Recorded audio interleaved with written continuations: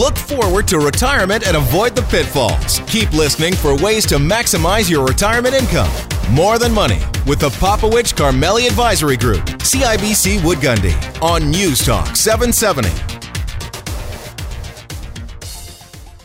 Lifestyle matters. It's more than money. I'm Faisal Carmeli, my co-host here. Dave Popowich, how you doing, buddy? I'm good, Faisal. Interesting week, my friend. Super interesting, and it feeds into a very interesting show. Yes. Right? We'll talk about the week a little bit, but you know what? We're going to spend some of today's show talking about why surgeons don't do surgery on their own family members. That's what we're going to talk about. Well, not really. Well, not exactly. Kind of, though. I think what you're trying to get across is that, managing your own money or money of family members who are close to you can be a problem. We're not saying that you should not do it by yourself, but there's some science behind this. It's called behavioral finance, and it's all about how we react to things like volatility in the market, right, like our own money, what we benchmark or compare our portfolios to. It's in a world where maximizing returns is where people are focused on. Some people are focused on. It's very difficult for them to take a step back and say, what's the real reason why they're doing this? And then you can end up getting hurt really badly when you get caught up in this. Well, in the emotion, that's right. So we're going to have a New York Times bestselling author, psychologist, a behavioral finance expert, Dr. Daniel Crosby, walk us through some of the problems, right? Why do we get ourselves into these kind of binds that we've heard about? How do we emotionally respond to ups, downs in the markets, and so on and so forth? Really interesting. I think you definitely want to stick around this. I want to mention that this is, this show today, we're going to talk about the biggest way people lose money in their portfolios. And I'm not talking about down. Right. I'm talking about loss, like permanent loss. Right. We have seen people step out of the strategy and lose money, and that can change their retirement, that right, can change their financial future, that can change their lifestyle. Those are big issues, and I think if people listen to this show, they're going to hear the number one way of losing money or not making enough for your retirement, and we're going to talk about that today. Yeah, and we're also going to continue the conversation around context of the money, right? Yeah. Some really interesting research that suggests that if we are clear on the goals we're trying to achieve, right, and I won't, no spoiler alert here, right, or in terms of giving it away, I won't steal the thunder, but I'm going to talk about ways that you can visually remind yourself about what I'm trying to accomplish and why, because it's hard. You get lost, you forget, you have a long day, right, you come home, you can get distracted easily off these things. Correct. Right? So a discipline, an easy way to remind yourself about what this money's supposed to do for you. Correct. And then personal benchmarking. Right? Yeah. We're going to continue to do education around this and personal benchmark so that people understand it's about, again, context. What's this money supposed to do? That's what I'm trying to earn a return for. Don't take any more or any less risk than you need to in order to achieve those results.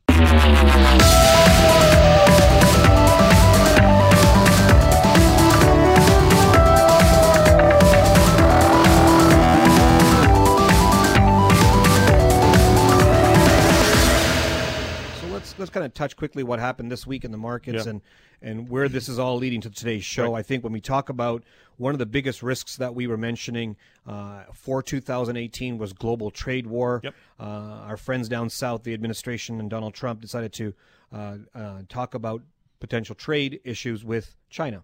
Well, now you're dealing with the second largest economy in the world. That scared the market. I believe that was on Thursday. We saw 400 or 500 point drops in the Dow Jones again. Well, lots of travel, like up and down and up and down. And currency went up in Canada versus the U.S. dollar because NAFTA looks better. There's all these different things that are happening, and it's causing concern because if you look at the year-to-date numbers of the markets, people are saying, am I going to make enough this year, or did I miss out? Is everything going to collapse? These are fears that are coming out now in conversation, and some are still looking back at the previous 1, 2, 3 years and saying, I still want those returns, even though that today is a little bit of a different view than it was last year or the year before. Yeah, it's interesting. I think that the conversation around multiple trade fights is concerning the market. Yes, the Chinese, a big economy, don't get me wrong. What's the retaliation going to be, if there's going to be any, for sure. But you've got the Trump administration, whether it's negotiating or, these are the initial salvos of a global trade war, remains to be seen. But I got to tell you, the market has responded to it. They're building in geopolitical risk. I did some research this week, Faisal, around what's the impact if we get into a global trade war. And I looked at some Bloomberg research that came out, and they say it could, by 2020, this could take off $470 billion of global GDP. $470 billion. That's in the context, the best numbers I could get, most accurate, was 2014 census data of about $107 trillion global market. Right? So we're talking about 0.5%, wiping out 0.5% of potential business worldwide, right? And a trend, and a slowing trend. Explain what that 0.5% is in magnitude, because when you say the word 0.5%, it doesn't sound like a lot. Well, think in terms of global GDP growth, right? Depending on what number you want to pick. Let's, for easy math, say on average we're between 3 and 3.5%. Take 0.5% away from that on percentage terms. These are big numbers. These are 10, 12, 15% slowdowns, right? Correct.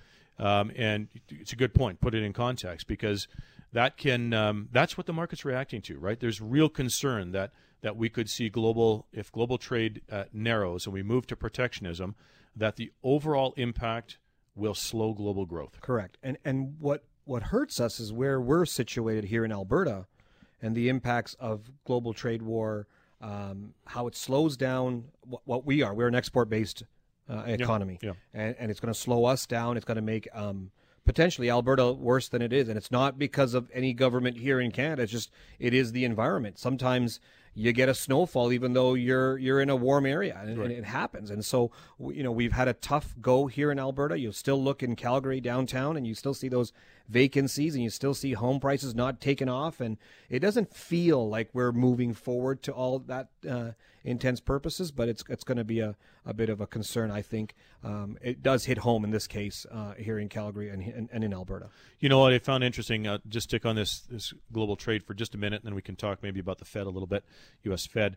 But I was reporting on Amazon sales numbers and cross-border sales for Amazon. Yep. Right? So an acceleration in the most recent quarter of sales across the entire platform was about 31%. Mm-hmm. Cross-border transactions increased by 50%. So more and more companies are selling cross-border. That doesn't just mean U.S. to Canada. It could mean Canada to U.S., Canada to Europe, whatever the case may be, through their marketplace, through their platform, right?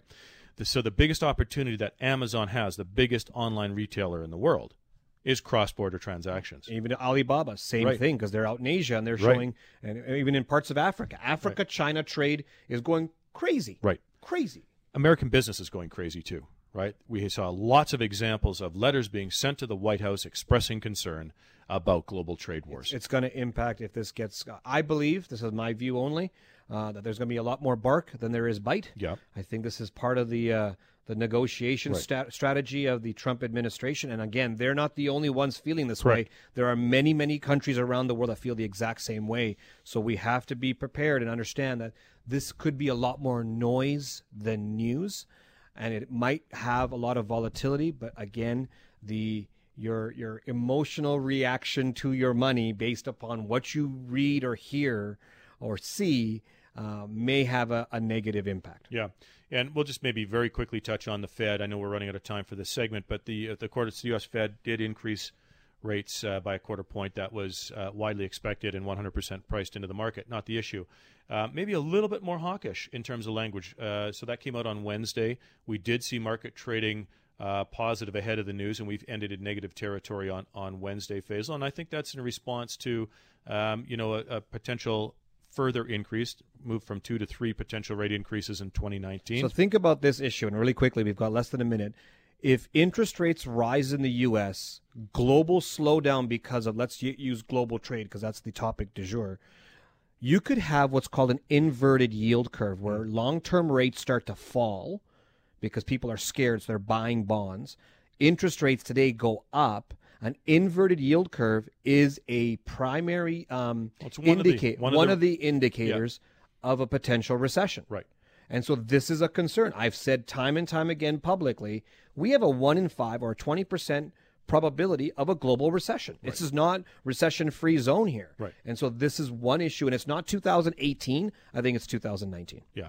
Okay. A bold prediction, and we'll continue to watch as that plays out and keep you guys informed. Now, we've got a seminar coming up here, my friend. We should remind everybody about that. Yeah, how do you put all this together and still profit and protect to bulletproof your retirement? We'll discuss that on Tuesday, April 24th, 7 p.m. at the Oak Ridge Co-op Wine and Spirits. Now you need to reserve your seats. So give us a call, 966-8400, 966-8400, or go to our website at morethanmoneyradio.com. Stick around after the break, and we'll talk about the number one reason how you could lose money after the break. You're on 770 CHQR and More Than Money.